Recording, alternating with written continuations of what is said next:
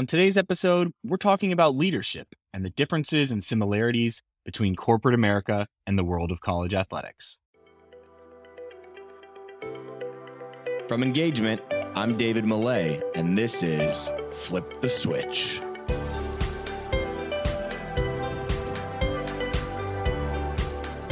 What is going on, everybody? Welcome to the 100th episode of Flip the Switch.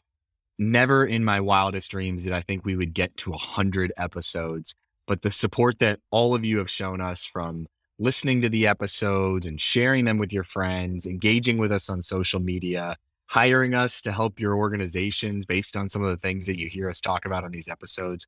We are so grateful for everything that you do and all the support you've shown us along the way.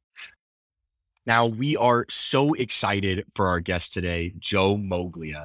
And the reason why we're so excited is because we think he's a perfect fit for the 100th episode of Flip the Switch. If you've listened to the show before, you know that what we do on this show is we go out and we try to find the best practices, trends, experiments that are happening outside of sports.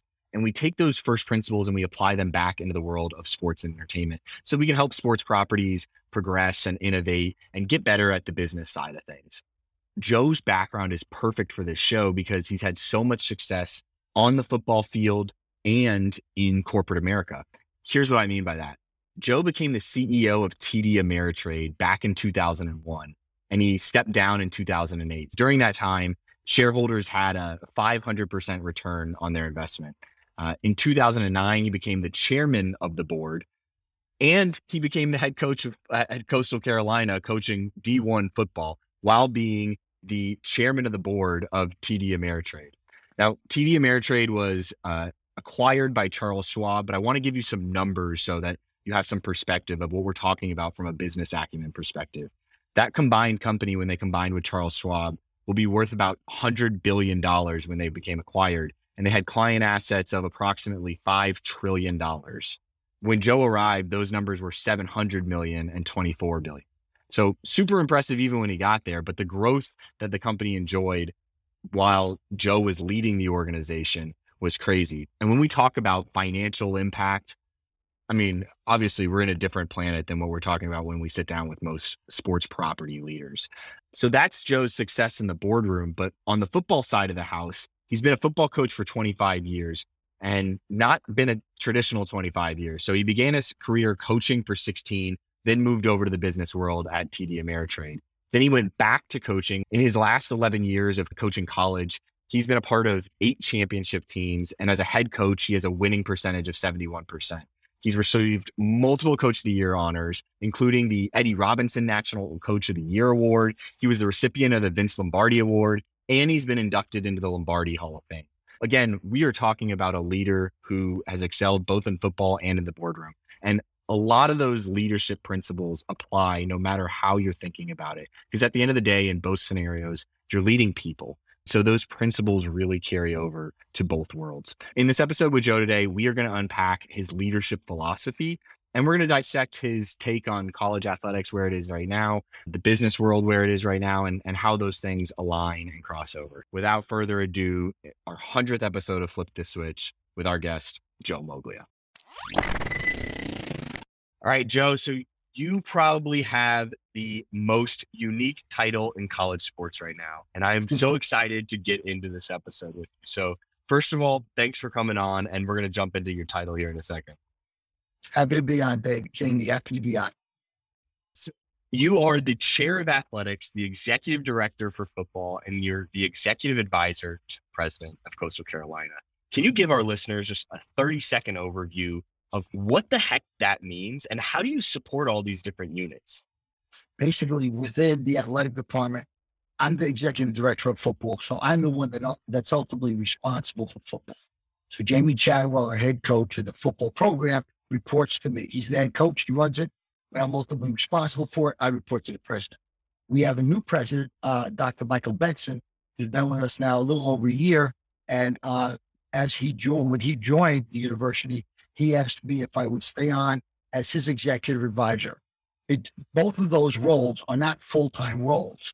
I've got to pay attention to football whenever I need to pay attention to it. If I need to hire a new coach, I got to be on top of that. The president and I try to get together for dinner every 3 weeks and we communicate on a regular basis. That's what I do with those two roles.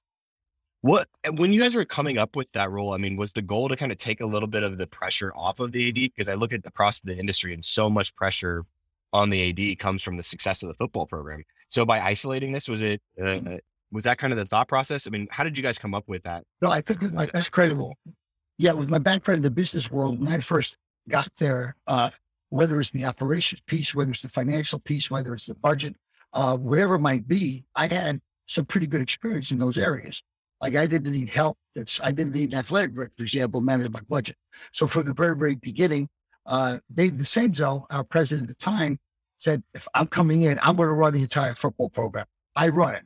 Now, I could get fired if they don't like what I'm doing, or if they don't like the job that I'm doing, but I'm responsible for it, period. So along that line, I never really reported to the athletic director. I reported to the president. Now, there was a change in the athletic department where our current athletic director, Matt Hoke, got involved.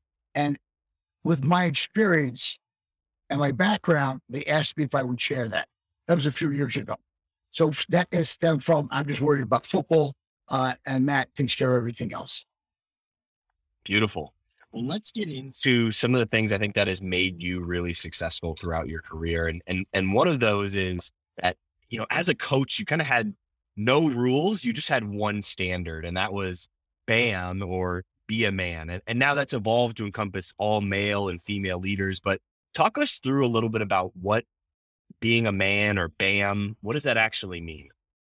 Again, it's not meant to be sexist at all. Think of it a little bit as an acronym for leadership. I have used this most of my life, both from a personal perspective and a professional perspective, both in the business world as well as in the world of football. And I also think I wanted something that would differentiate Coastal Carolina from every other program in the country. So there were two things we did that nobody else did. The first was we did not have any rules. Now, BAM, well, it stands for Be a Man. Remember, I got 125 players that are male. I got another 25 coaches, analysts, interns that are male. So I've got 150 guys. So Be a Man was quite appropriate for our football program, but it's a leadership acronym.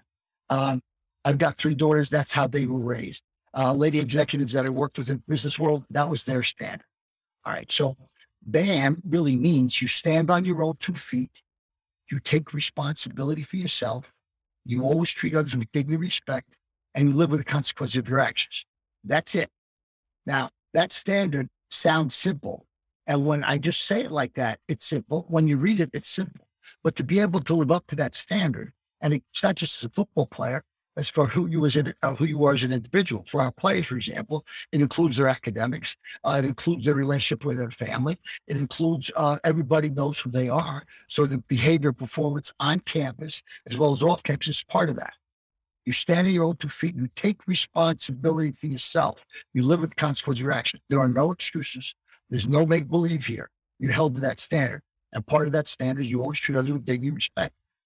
It takes a while to appreciate that.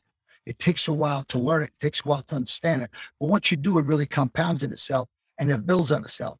And our players and our guys in our program take a lot of pride in the fact that we have this. And they really are the leadership as we get in a new class of prospects. So for us, it was very much a differentiator. And I tell our recruits and our parents that if you come here and you're not a good football player, that's our fault because we did a poor job of evaluating you. But we made it very clear from the beginning that this was the standard you'd have to reach, have to live up to on a regular basis. And if you don't live up to that, then you probably no longer going to be part of the program. Talk to us a little bit about how you reinforced this, because I see a lot of really engaging standards like this, and you put them up on the walls and whatnot. But then when you get into the culture of the department, you're like, are you really living by that? And you strike me as a guy that accountability becomes a really big key thing for you. So how did you hold people accountable realistically to this? Did you incorporate it in performance reviews? I mean, from a business perspective and from a coaching perspective, how did you make sure that these weren't just words on the wall, that people were actually living them? How did you hold people accountable? I think for the first thing people really need to recognize is the philosophy upon which our program is built. It's what we do. It's what we believe. Jamie Chadwell, our current head coach, my successor, also has this as part of his program, but he's also added the word believe with that. You got to believe in yourself. You got to believe in your staff. You got to believe in the coaches. But BAM still very much exists. Now, having said that, I think the first thing that's got to be pretty clear, everybody's got to know what the responsibility is. Whether you're a coach, whether you're an administrator, whether you're a technician, whether you work with video people, you've got to know exactly what your job is. If you're a player, you've got to know exactly what your job is. Once that's established, then that becomes your responsibility. So we try not to make a big deal about things that don't matter so much. So coaches can be crazy about, like, you got to be there at exactly the right time. Now, if we have a meeting starts at 1 o'clock and one of our guys shows up at 1 minute after 1, frankly, that's not the end of the world. I don't want to make a big deal about that because I'm assuming our guy is man enough to live up to his responsibility. So if he was a minute late, it was because there was something that he couldn't help. He was a minute late, it's no big deal. Now, if that person keeps showing up a minute late, well, he's violating his responsibility in that he's not being respectful to the other people that are there. So his respect and the way he treats others then becomes part of that. So, so I think I'm very happy to talk about any example you might want and how the BAM thing actually applies. Just think, what is your responsibility? Did you live up to that responsibility? If you did, great. There'll be positive consequences. If you didn't, there'll be consequences as well. Not so positive, but there'll be consequences. That's it. That's all you got to know. But that deals with everything you've got going on pretty much in your life, especially when you treat others with dignity and respect. Give us an example on the coaching side where this really kind of came to life, where BAM was there, that standard was implemented, and they really saw this and they said, hey, you know what? This exists, this happened, and now I've got to make adjustments because of it. Are there any specific examples that you can think of where BAM really made an impact? I'm sure I can give you many. I've got a very, very significant one that I think I probably would save to later.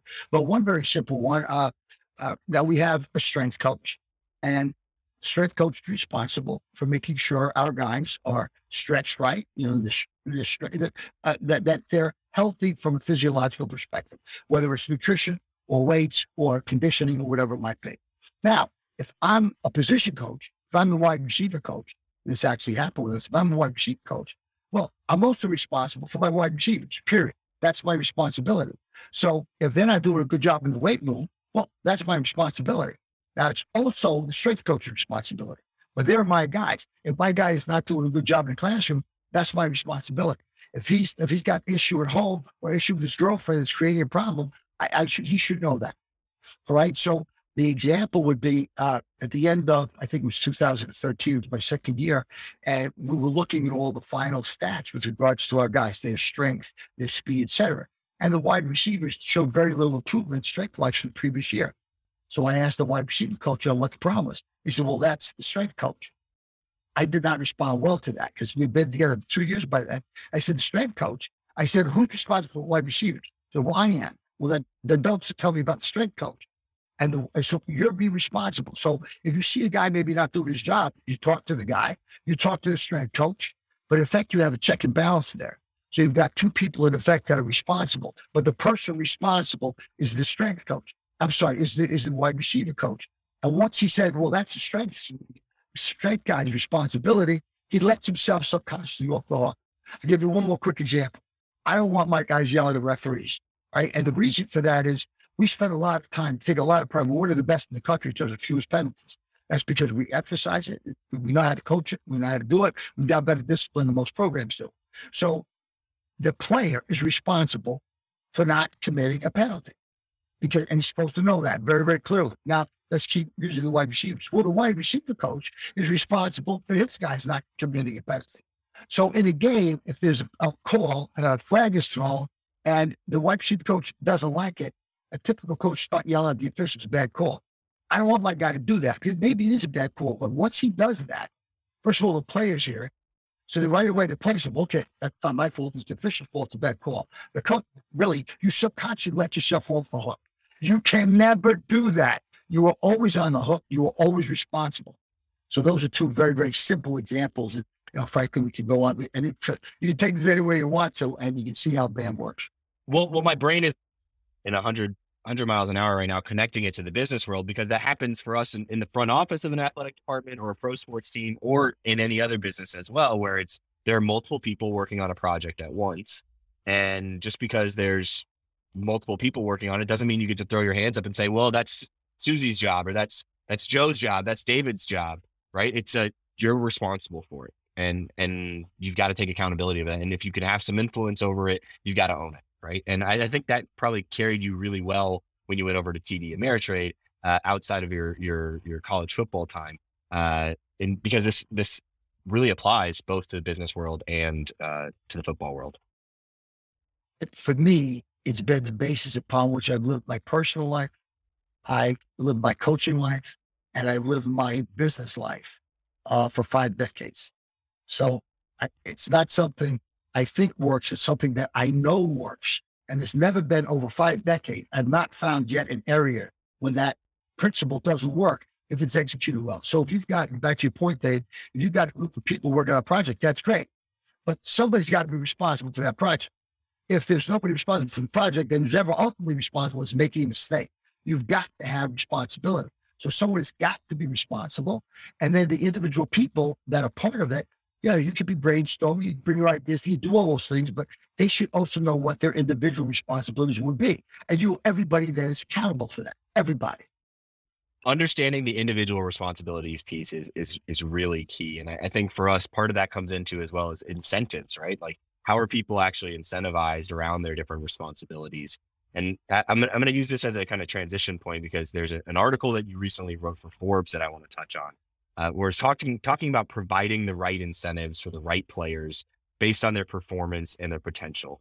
But I think about it as, one of the challenges that we're seeing in the college athletics world right now is this struggle to provide some of the desired incentives, whether it's title change or salary raises, whatever it might be. And I think that's impacting a lot of good people ending up leaving the college athletics industry. So from your perspective, right, what are some of the other incentives that college athletics really could offer to staff to help them stay and grow, and for us to keep top talent in the industry? I think first you've got to be reasonably competitive relative to what's going on. So I'll give you an example. The University of Georgia has a $12 million budget. They actually spent $12 million last year for recruiting. Our budget for recruiting is $400,000. Now, it's difficult to be able to compete at that level, but that's what we've got. That's what we have at our plate. So we've got to be able to maximize our potential with what we have. Now, if $400,000 is an issue, then we got to figure out a way to go out and raise it. We got to figure that out. So you want to be able to try to provide as best you can a competitive environment for whom you're going to compete with and how you're going to get evaluated. I think an individual's title does matter. I think getting promoted to a coordinator, or getting promoted to assistant head coach or associate head coach or a deputy coordinator, I think all those things do matter. I think if you think from the player's perspective, just by doing your job, we increase the probability of going to win. The win in itself should be a reward. If you're a good player and you're doing the job the way you're supposed to, you're going to be rewarded and noted and people become aware of you as a really, really good player. In the business world, it's a matter also of title. It's a matter of position. Title doesn't mean as much as your responsibility. The title helps. So give somebody a title, and there's also a compensation level. In the business world, for me, since it was always Wall Street, the bonus is what really, truly did matter. And if you really did your job, I would want to differentiate bonuses from person to person. If you really did your job, I wanted to surprise you on the upside. If you didn't, I was going to hurt you, but you would know that. You would know that your bonus would be penalized if you didn't do the job you should do. Now, by the way, that's something that's communicated every day. So if you're doing something you're not supposed to be doing, it's my job to make sure you're moving in the right direction. I don't wait for performance review. I don't need a performance review. That happens on a very, very regular basis. So there's constant communication like that.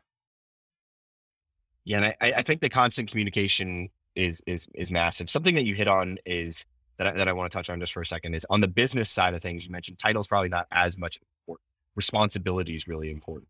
So I think for us in the college athletic space, I mean, think about the front office side of things. I mean, how might we be able to create some more creative opportunities to give more responsibility or give some other types of incentives that maybe we haven't thought about traditionally to really make sure that we're retaining top staff?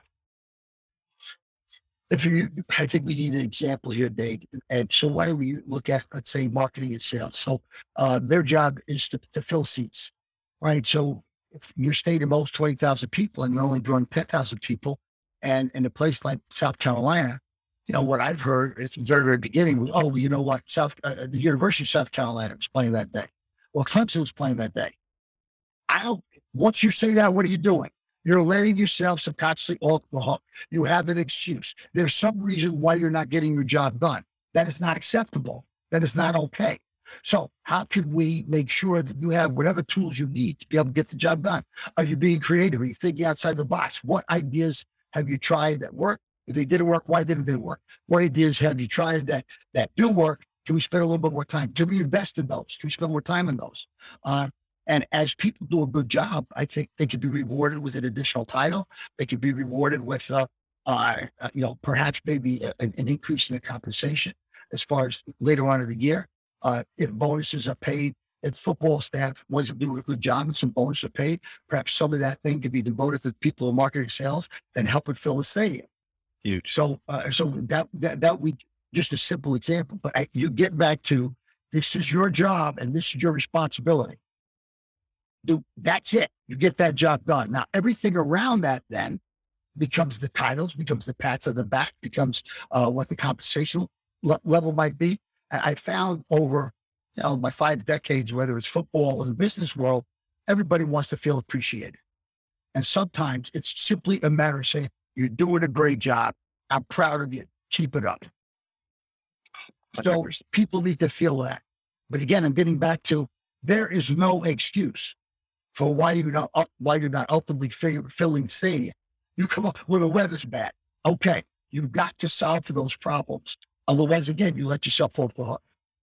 I totally agree. I love that thought around appreciation, but then also responsibility and balancing those two things. Well, let's talk about college athletics as a business and an industry as a whole. From the outside, right? College athletics is truly big business, but for those of us on the inside, we know that sometimes it doesn't operate quite as efficiently as a corporate organization might. And while there's red tape in both worlds, I think that you and I both, having experience on the Fortune 500 side, can say there's probably a little bit more less efficiency, let's call it, in the college athletic side of things and the university side of things. So setting aside some of the challenges like NIL and transfer portal, what do you see some of the biggest operational challenges facing college athletics, and what are some of those changes that we should make short term if you had a magic wand? Dave, you said setting aside the NIL thing and the portal. The reality is, over the last year or so, that has become the most significant single challenge, I think, in the history of college athletics. Let's talk about it. Okay. So, several years ago, the portal was introduced, and that allowed a player that wanted to go to another school, wasn't happy where he was, to put his name on the portal, and he could be recruited by other schools. Now, coaches hated that because they were no longer in control the way they had been in the past. I didn't like it initially either. After just literally a week or two, I thought about it and said, if a kid really doesn't want to be here, or he doesn't like the way he's being treated, or thinks he should be playing, or he's not happy in school for social media, whatever the reasons are, not happy, why wouldn't we make sure he has the opportunity to go someplace else where he'd be happier, fulfill his own potential? Why should a coach impede that? So I got to the point where I started to praise that, and I thought it was a good thing. All right, then there's been talk for a long time about, to what extent you're going to want to pay the players. And also about 5-6 years ago, the NCAA came up with something called cost of attendance. So pretty much every Division I player probably gets another $5,000 or so. It's like spending money. Now, again, see where the money goes, and you can predict almost what happens. You can predict that the players are going to get money somewhere, somehow. Since then, they've been talking about, why can't they get money for their image? Why can't they get money for their name? Why have they bring it in? I'll give you an example with the 5 power conferences. That's why they have so much money. With the contracts they have with television, for football alone, I would bet you the average team, doesn't matter if it's Rutgers or Ohio State, the average compensation, annual check, it varies each year. For football, it's probably close to $65 million just for football to one school. Now, the group of 5 schools don't necessarily get that. All right. So when you just look at that amount of money, eventually eventually there's going to have to be some sort of agreement where some of that gets moved to the people that are generating those revenues. All right. The NCAA never got involved with that. In the meantime, lawyers were, agents were, everybody else was, that all of a sudden, after about a 5-year period, NIL is passed. Now, there are no rules, there's no regulations, there's nothing associated with this. So each state can decide how they want to handle it, each league can decide how they want to handle it. Within those guidelines, each school can decide how they want to handle it. If you are a wealthy school from a football perspective, have very well-to-do alumni that really want to help their program, there's no reason why you can't. I bet today, right now, there are at least a dozen football players at the divisional level that they're getting $1 million a year. And that's just going to increase from here. So the NCAA took no role in this. And then when it actually happened, they went to the Supreme Court, said, when we're losing amateurism, well, yeah, you definitely lost amateurism. That's God. So, but you didn't do anything about this. And the Supreme Court voted them down 9-0. All right. Then on top of that, with the portal, now the one thing about the portal is if you put yourself in a portal and you decide to go someplace else, or if another school is recruiting you, you have to sit out a year. So it's a serious decision, both on the part of the school and on the part of the player, if he's going to go to another school, because you got to sit out a year. And that's kind of the price you got to pay for that. The NCAA decides to get rid of the transfer rule. Now, what that means is anybody in college sports, just simple football, anybody in college football today that chooses to, assume he's a pretty good player, put his name up on the portal, and there are name, image, or likeness deals that would happen with businesses connected with the school, around the school, technically not the school, but you can figure out how that works. And one of the schools said, we really need a quarterback. He's a good quarterback. We're thinking, by the way, we're going to be able to give you an NIL deal, through our local automobile dealer, for $250,000. Now I'm telling the other schools we couldn't. I said, I got an NIL deal for $250,000. Now, if I am a school that gets that much money, has that much revenue associated with football, and I really need a quarterback, and a quarterback can make or break my season, I can see where that kid gets over $1 million. So let's put it in perspective. The NFL has contracts for the players. They can trade the player. They can tear up the contract despite a new one. They can extend the contract, or they can let it go, and at the end of which the player becomes a free agent. That's the NFL. That's professional sports. In college sports today, you go to a school. You used to go to school and commit to go there for 4 years or 5 years. And now, anytime you feel like, anytime you put your name up on the portal and somebody in effect can buy you, so it becomes an auction.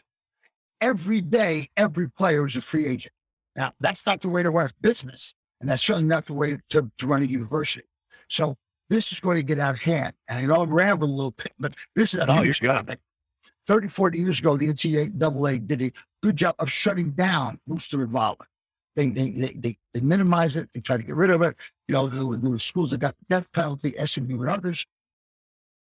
And now, again, they overdid it. They had a lot of silly little rules that didn't matter, but they did a pretty good job of regulating that. That's gone now. We're going to be able to go back to exactly where we were 30, 40 years ago, but now it's legal. You're not cheating. It's legal to do all these things, and there's no transfer rule.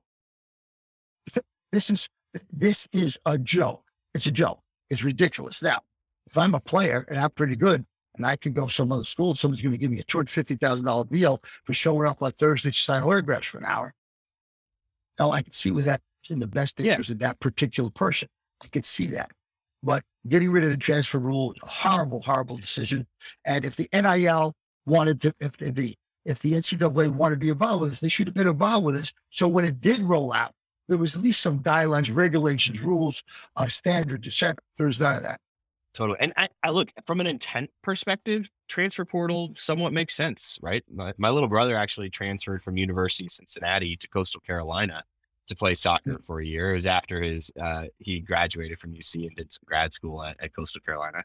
I understand the intent of it, but you're right. I mean, to take your hands off the wheel and just say, we'll let it happen how it happens is in my mind, really, really naive and really almost irresponsible. I mean, think about it from your time at TD Ameritrade. Could you guys imagine just saying that the the policymakers and whatnot coming down with rules and stuff, and you guys not being involved in those conversations, you not wanting to have part of those conversations, to just take your hands off the wheel and say, oh no, like we don't want any part of it. Like that's would never happen. So anyway, it's just, go ahead.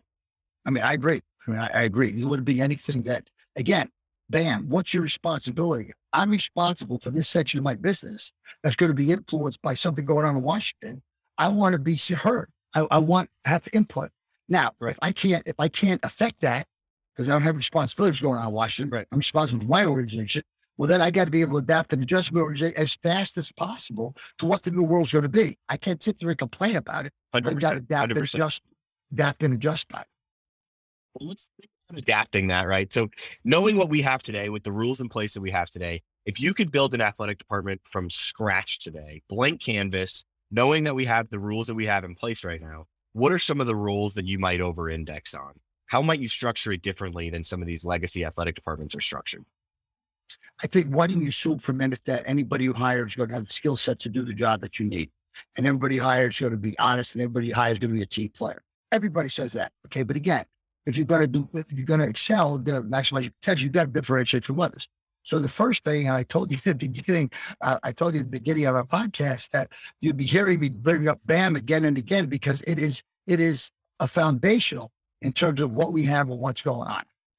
And again, it doesn't matter the field, it doesn't matter the area. So I would begin by the discussion of BAM, and whether it's a lady, whether it's a man, say, this is our leadership principles. We're expecting you to stand on your own 2 feet, take responsibility for yourself, treat others with dignity and respect, live the consequence of your action. That means no excuses. Then I would come up with a couple of examples that would happen over the span of the year and ask them how they would handle that. I said, well, BAM, you would handle that way. You'd have to handle this way because you're letting yourself off the hook. Because you're saying, well, that's not my job, it's somebody else's job. No, it's your job. So I begin with that. And the second thing, I would really want a genuine effort. Now, we're all going to do what we believe is in our best interest. That's capitalism. It's a good system. We're all going to do that. But you've got to get somebody that, and you help make it this way, where it's in his best interest to do the right job for the organization, the right job for his school, the right job. So it's in his best interest or her best interest to do something like that. I want to make sure they get that. There's a balance between what's good for you and what's good for the university. And what's good for the university with regard to your job is what your job is. And you've got to do that in that light. So it's not just about you. It's about your responsibility with regard, your commitment, frankly, to the department or to the university. The other thing that I would do, and I would feel very, very strongly about this, most of the people that you'd hire, that you've done a little work on, are fine. Most of them are good, but it's how they handle themselves under stress. It's how they handle themselves when they only have 25% capacity in the stadium and expected to have 90%. It's the way you handle a team when, they're not 10-0, they're 2-8. They got everybody injured. So how do you handle yourself under severe stress? That person will differentiate themselves and perform better than somebody else says, I want to find that out. I want to find that out. And then finally, most people hire somebody because they go through a search firm. The search firm wants to go through the list. They bring in a handful of people. That's it. The jobs are too important to just let the search firm do that. And you yourself have to do real due diligence on this person. You've got to do it, or you got to have your team do it, but not the search firm, right? So if I'm going to bring in, again, stick with the marketing salesperson, that marketing salesperson used to work at, I'm making it up a little bit, Georgetown. Well, I know they worked with some people at Georgetown, and I know they had to have vendors that they work with as well. I'm going to reach out to them. And as anybody that I know at Georgetown, I'm going to ask them, what do you know about Sam or Sally, whomever it might be?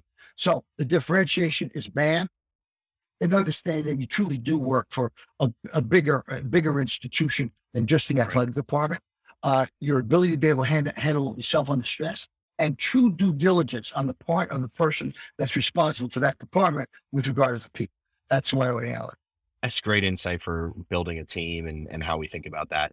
What about from like an organizational design standpoint, specific roles or titles that, maybe that you were exposed to on the business side of things that you feel like could be implemented more in the college athletic space?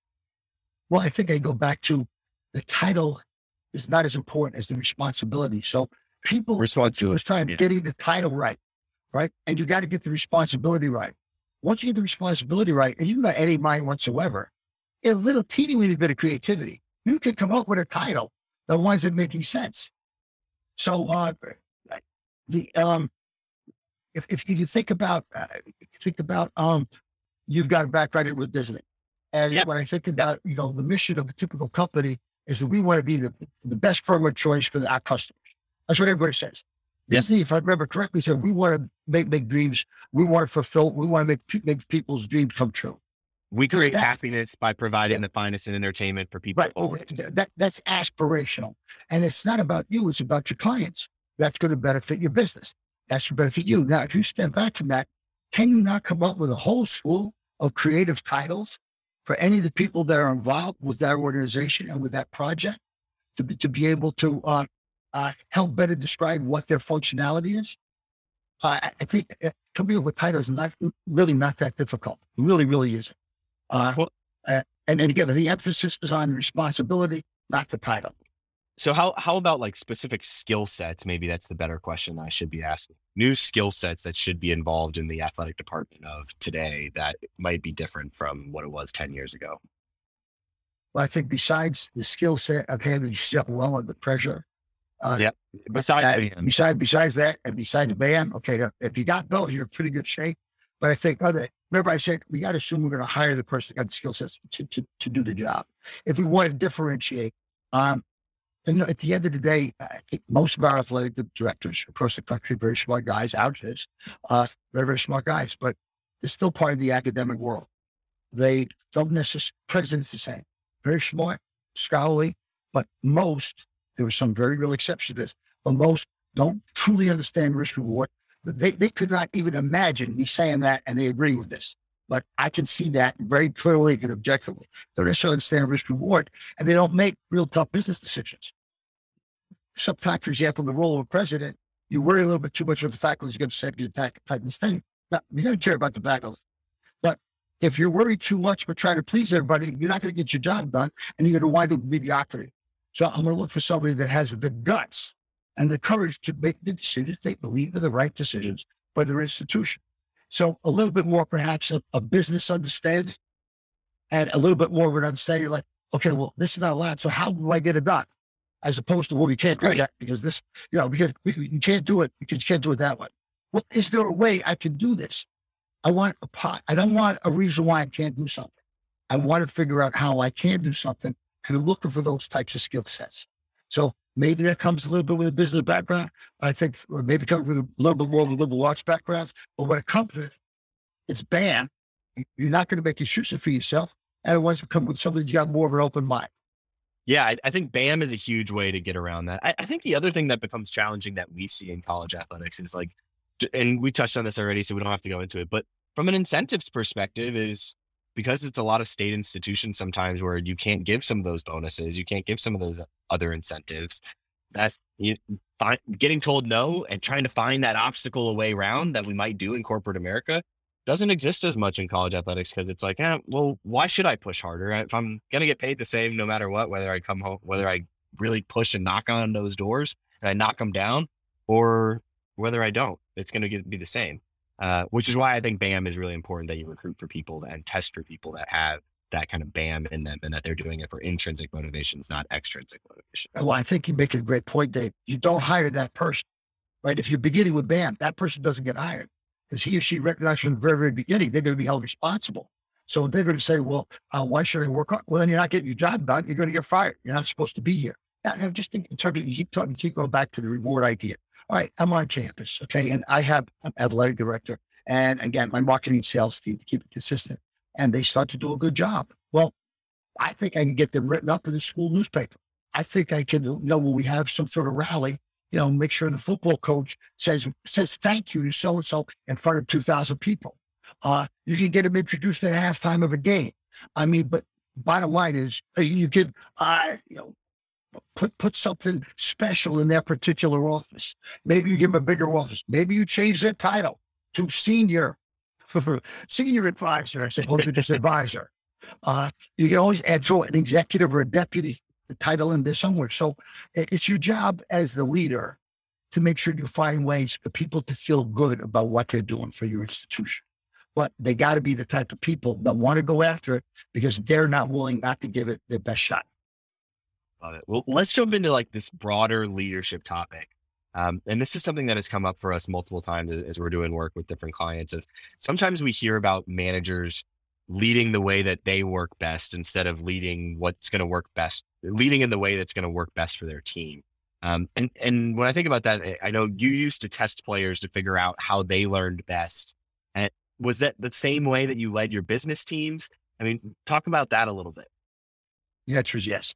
So one of the responsibilities as a coach, a teacher, or whomever, administrator, is you've got to be able to communicate. Now, communication is a two-way street. So if you are talking to me about some principle of philosophy, whatever it might be, and I'm nodding my head, you probably just assume that you got your point across, but you don't know that. So you need to find that out. So you need to start asking me some questions about the topic, or not just have me memorize it, come back to you. And don't ask me yes or no questions. Ask me the type of question that I'm going to have to demonstrate to you that I understand this. So coaching. So the role of a coach, I'm a linebacker coach, and I've got to be able to teach a simple pass coverage concept. So if the halfback, I won't get too technical. Halfback wants him going outside, and the tight end goes inside. Okay, all right. There's a cross there. So I was only going to cover the linebacker, but what's that? I was normally going to cover the tight end, but once the tight end went inside and running back went outside, now I got the other guy. Now that's not that hard, but the player's got to make that decision in a fraction of a second when the ball snapped. And we had one of our best players, and this is my first year, one of our best players said he can't make it the same mistake. He wasn't getting it. So I asked the linebacker coach to explain it to me. It took him 5 minutes, and I know what the answer is. It took him 5 minutes to explain to me. And I said, if it takes you 5 minutes to explain to me, and I'm still not quite sure what you're telling me, that there's no way that guy's got it down. What's the proof of the pudding? He's not doing his job right. You think he intentionally doesn't want to do his job right? So it's your responsibility to make sure he's doing his job right. Instead, the coach, again, it's my first year, the coach was saying, well, he just doesn't get it. He doesn't get it. Now you're blaming it on him. All right. So if you understand that, now you go back to the business world. And in the business world, saying, my management team, the executive team, we're talking about a table, and I'm talking, and I get everybody nodding their head. But I know these two guys better understanding, and they're going to be responsible for it. I got to find out whether or not they understand it, because it's my job to make sure they do understand it. And remember, it's also their job to make sure they understand. So if they're nodding their head and they don't quite understand, that's not acceptable. So we start doing a particular project, and 3 months down the road, it's not working well. And they start explaining why it's not working well. Then I expect a solution to that problem. But they explain to me why it's not working well, and that kind of violates the understanding that we had 3 months before that. I recognized right away that I did a poor job of explaining to them their job because they didn't get it. All right. So there are different ways people learn. So 99% of us learn visually, auditorily, or kinesthetically. So we either hear, we see it, or kind of some sort of feel with it. And so it's called the VAC test, VAK, visual, auditory, kinesthetic. And it's a pretty simple test. You're taking about 15, 20 minutes. But that test then tells you what your dominant learning style is. So I'm dominantly, let's say, a visual learner. Another guy is dominant, let's say, kinesthetic learner. So how does that work? I thought about that, and my staff was tested as well in football. And most of them were visual learners. And I found I was spending too much time in my meeting talking. So I started going from there. I started having more notes. I started drawing more visuals. I put some more film up there just because I knew they learned better visually. If I'm an offensive tackle and the coach is talking to me and I'm a kinesthetic learner, and the coach is talking to me and showing me film, well, he's getting me visual and auditory, but I'm kinesthetic. I know I'm kinesthetic. I expect the coach to say, well, he's got to know the guy's kinesthetic because that's his job. The kid knows he's kinesthetic because we told him it's his job to make sure he understands. It's the coach's job to make sure he understands. So the player helps a lot by reading, hey, so coach, do me a favor. And would you go through that again with me? But instead of talking to me, show me film, walk through the actual steps with me.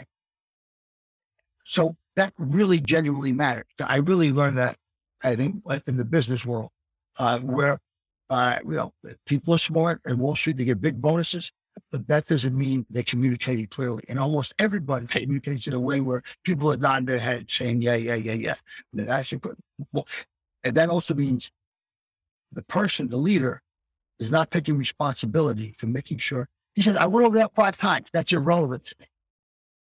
What's relevant is whether or not the person understands it.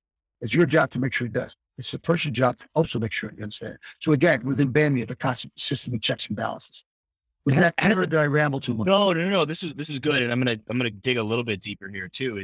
I think as a leader on the business side, it's a little harder because I feel like as a coach, it's really obvious to tell when your player is missing the coverage because you're gonna tell them something and you're gonna get out there the next play and you're gonna go do it, right? But I think on the business side, I'm on a mission, right? How do we prevent that? How do we prevent it from finding out that the guy didn't get it 3 months later? What were some of the signals that you used as a leader to pick up on whether or not the person was just nodding their head along saying, yeah, I get it, or whether they really got it? What were some of those signals that you looked for? I had 8 people, let's say, in the room with me, and one person was ultimately going to be responsible. I would then, after the meeting or the next day or so, I would call a person in and I would, at that meeting, actually, I would say, I like a plan now. Kind of what would your plan be? Give me a good outline. I don't need every detail. I need every I dotted and every T crossed. I just need what your plan is to how you're going to do this. I want that like in 24, 48 hours. The reason why I want it right away, and it doesn't have to be that comprehensive, is that's going to automatically give me a feel for whether he understands that we're on the same page. I can see from his original thought process whether or not he gets it. So if he doesn't get it, I can correct that immediately. I fix it. Then I'm going to ask him again for another plan. And at some point, either he's not able to give me the plan, or I can't communicate with him, or I got to get somebody else to do it, or he's going to give me the right plan and we're on the same page. Then we go and now we monitor our progress. That's the way I would do that. And that, by the way, works consistently. You ask somebody to give you a plan for what's supposed to happen, quickly get. They don't need 12 people working on it. How would you handle this? How would you rule it out? What's your vision? What's your philosophy? How do you think you're going to begin? Immediately whether or not they get it. It's such a good strategy. And I think oftentimes, we're deep in a lot of different athletic departments. We'll get out of meetings and I'll see that happening where people are just nodding their heads. I'm like, nothing's going to happen there. We think that it's been assigned, but I know nothing's going to happen there. And because we move on to the next thing, we got dirty sports and all the things, you move on and you look down the road and you're like, well, we talked about in that meeting, it's 6 months from now, whatever happened with that? And it's because, there wasn't really a plan attached to it. And you've lost 6 months. You lost 6 months. The other thing in our athletic department, now to use that example, if you got 30 sports, well, the reality is you cannot treat all 30 sports the same. And every coach knows that. Every coach is going to act and they want to be treated similarly, but every coach knows that. And you've got to be able to prioritize what you're going to do and what you're going to accomplish. You've got to prioritize. Otherwise, you're treating too many things equally. So within, let's say, a game plan, offensively, defensively, and I'll sit down with the offensive coaches after they studied the opponent. I said, okay, what is it we have to stop? If they're talking too long, it's not acceptable because they're not going to be able to really be outstandingly well prepared for that too much. So what are the 3 or 4 things we've got to stop? And then how we're going to stop it. And the other thing, we'll do a great job of reacting to it. And we'll spend some time on it, but we're going to get those 3 things right. If we're going to get those 3 right, we're going to lose this game. Well, as an athletic administrator, if I don't get whatever concept we're working on, if I don't get that right, go back to putting people in seats. If I don't get that right, well, then that's on me. I'm ultimately more responsible for that. So I better have the right person who's going to take responsibility for it and have enough creativity to be able to get it done. But I'm not going to be able to, I can't sit there and hear one excuse after the other why it's not working. Then I've got the wrong person. That had to be the same thing for you at TD Ameritrade too, where there's no shortage of things that you guys could work on and prioritize. But ultimately you had to have the plan of, okay, what are our top 3 things that we're going to tackle and let's go after it. And the rest of it we'll tackle when we're done. Right. Like I got to imagine some of the same processes. 100%, Dave. To give you an example. So when I began, I made it very clear to all our employees and executive management team, everybody, that there's only 3 things that matter. 3 things. That's it. One is our clients. If we don't do a good job taking care of our clients, we don't have a business. So we have to prioritize them. But we also run a business. So in order to take care of our clients, if we just do everything they want, we're just going to go out of business. So that doesn't work. So we've got to take care of our show. So again, balance the business returns with being able to take care of your clients. You got to balance those in a way that just works for the business and works for the client. And the value to each of those constituents are delivered through your employees, what we call through our associates. So those 3 things we got to get. All right. So my first couple months at Ameritrade, again, I make this clear to everybody. Every time I talk, I go through those three things. And somebody would be talking, for 45 minutes about something. And at the end of that, I was saying, okay, walk me through how that either helps our client. And then they don't know where to go. I said, well, it sounds smart. It sounds brilliant. And obviously it's going to help our client. It's not going to help our client. It's ultimately not going to help our profitability. Now, if you come in and say, I'm the technology and I can improve our efficiency in operations. Well, I think if we're going to be more efficient, we're going to have fewer mistakes. Clients are going to have better reports. All those things are good. And that also saves us money. They're going to help our bottom line. But if you're spending too much time on whatever you're spending time at, and it doesn't impact those three, those three groups, you're not doing your job. So as time went on, I became impatient. So if someone started to go 5 minutes and I didn't see where he was going, I'd stop him and say, I'm assuming you're going to tell me where this helps the client, how this is going to help our profitability, or how's this going to help our people, feel more appreciated, do their job, or whatever it might be. But the hardest thing for a leader to do is change habits, really kind of change things. So you do that by prioritizing. And then again, it's your job. You stay on top of it. If it's important enough, you don't get away from that. That's why in the beginning, they said a kid comes in 1 minute late for a meeting and coaches are screaming, how he's got to run after school, blah, blah, blah, blah, or run after practice. Okay. If that happens once and he's doing all the job that he's supposed to do, that's no big deal. It's irrelevant. Now, what a typical coach will argue with me and say, I don't get it. I've been away from the game too long. I just don't get it. Well, I do get it. And don't make a big deal about stuff that doesn't matter. Now, again, if he's being disrespectful to his teammates because he's showing up late to the coach, well, that's not okay. That's being disrespectful. That's an issue. So the coach should have to talk to him about that. But that's not, that I would expect the kid that's brought up to BAM to improve that very, very quick. Love it.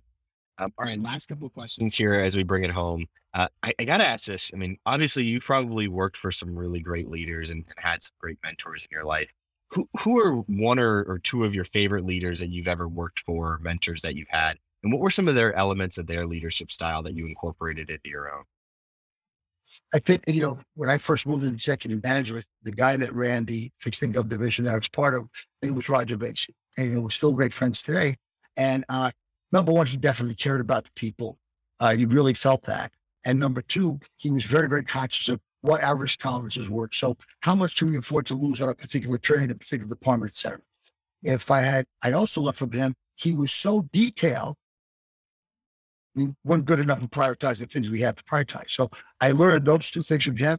I got to do a much better job of understanding what my risk is, and I certainly got to pay attention to my associates. But at the end of the day, I got to focus on what our priorities are, not 25 things on the list, the top 3 or 4 things on the list. Then I worked for a gentleman who became president of Merrill Lynch, Herb Allison, who passed a while ago. And he was incredibly consistent and clear in his explanation, so people did understand it. And he held you accountable. He just held you accountable. Those are things I already believed in. That just reinforced that for me. And then Dave Kamansky, who became our CEO, the day Tully was a CEO. I learned from each of those. And those last 2 gentlemen, Allison and Kamansky and Tully, have all passed. But I certainly was able to learn and benefit from them. I think in the world of academics, my more recent life, at least, I think that the president that hired me, David DeCenzo, and the current president we have, Michael Benson, I think they are. I've just been able, first, I'm appreciative of the fact that David gave me the opportunity to cut the coastal, but by just kind of watching their leadership styles, I have a good understanding of, frankly, what I want to use and what I don't like at all, and what I'm intentionally not going to use, or what I know that they would do a better job if they did it this way, and I could do it that way. So you can learn a lot from people sometimes in terms of what they can, and from what you think, positively and negative, in terms of trying to improve what your own leadership style is. And the person I probably learned the most from was my father. So his glass was always half empty. And Dad took no responsibility for everything himself. And he had a food store. I grew up with that food store from the time I was 10 to the time I was 22. I worked there. And he had 2 or 3 men working for him. And he used to like treat him like, but he was in a bad mood, he treated everybody bad, including me. So I learned so much. I love my father, but I learned so much from my father, how not to lead. Treat others with dignity and respect. And to delegate. My dad, I'll do it myself. Delegate, communicate. They were things that I learned from my father because my father didn't do those. And learning how to do those, I think, was a strength early on for me when I began coaching. Yeah, understanding that you can always lead, you can always learn from everyone that you're around and that you're working for. Again, whether it's good or bad, there's always things that you can take and start to mold and incorporate into your own style. All right, second to last question. I think if somebody's listening to the show, they're thinking about your career and they're saying, holy hell, he's had so much success on the football side of things, college athletics, and on the corporate side of the world. But I know there's some failures in there. So do you have a favorite failure or an experience that didn't go like you expected that you look back on and you said, wow, that really set me up for future success? Didn't feel good in the moment, but I look back at it now and thank God that happened. When I was first given the responsibility for the municipal division of executive management of Merrill Lynch, I had never taken risk before because I was in the sales force. And I thought this particular trade made sense where I wanted to own municipals and I needed to hedge that to the treasury market. So we always have to understand, but I own something and I'm selling something against it and creating a hedge. Right. So I thought this was a great trade. I got permission for it and I put on $1 billion trade. It was my daughter's last basketball game. She was playing at half and high school basketball game. And I just wanted to be there. So I rent a car, I drive up there. It's a snowstorm. I'm coming back and I get a message that what I was sold, short means I still got to go buy it, was going up, which is bad. And what I owned was going down. And up until that time, because the municipals never took any risk, the biggest single loss in the history of municipals to this day was $200,000. That day I lost $16 million. The next day I lost another $11 million, $27 million. The rumors was all over the place that, well, Joe's going to get fired. He's not going to get fired. He's just bring it back to sell. He clearly can't run those businesses. And we learned what we did wrong. And we learned why we did it. And we corrected that. And, frankly, 2 years later, the municipal division of Merrill Lynch became per capita the most profitable division they had. That was a tough learning experience. What was the lesson that you learned from it? I mean, what do you feel like you took away from that experience? I had to understand. That's crazy. Right. So all the data would show historically, and it's putting on a good trade. Our risk management team and Merrill Lynch approved it. Everybody thought it was a good trade. So what happened? Why did it go wrong?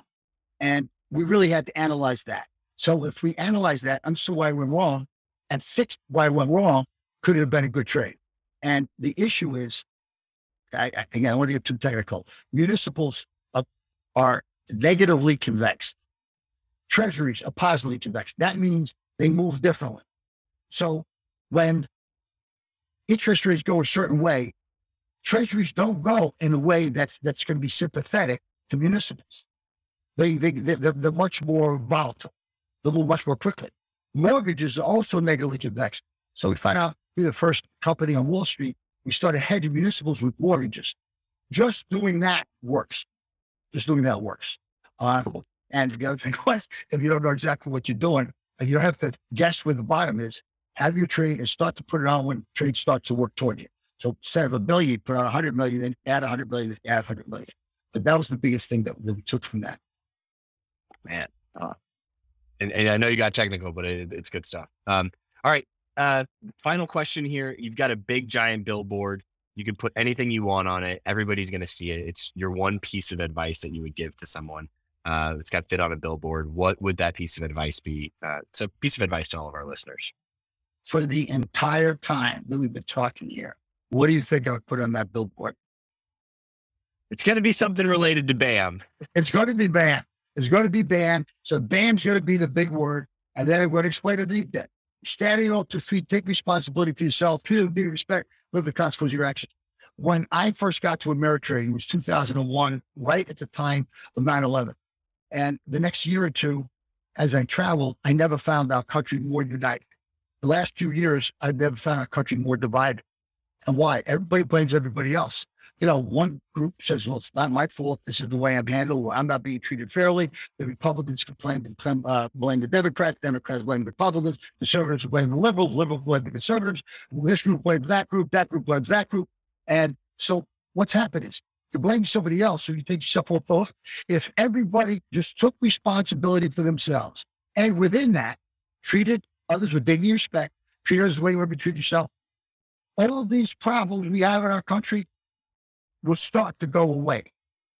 It's that same principle. It really does work. It really does stand up. And when you look at what's wrong with our country today, I think we're too divided. And I don't see real leaders in their particular areas stepping up and taking responsibility. How do we get this done? We can protest, but how do we get it fixed? What can I do to fix my group, my organization, whatever it might be? I think that would be helpful. That's why I put that up on the billboard. So much for coming on the show. It's been a real pleasure with you, and looking forward to the next conversation.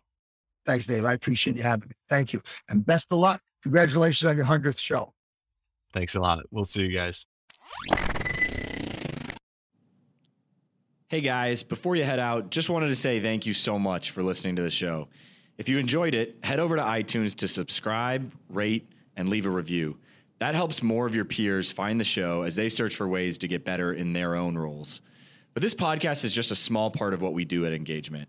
In our normal day in the office, we're crazy focused on helping athletic departments and sports and entertainment companies generate more revenue by becoming more customer-centric. To see how we might be able to help your organization, visit engagementpartners.com to learn more. Download a free guide, check out our blogs and case studies, or schedule a call with us if you want to see how we can help with your particular objectives.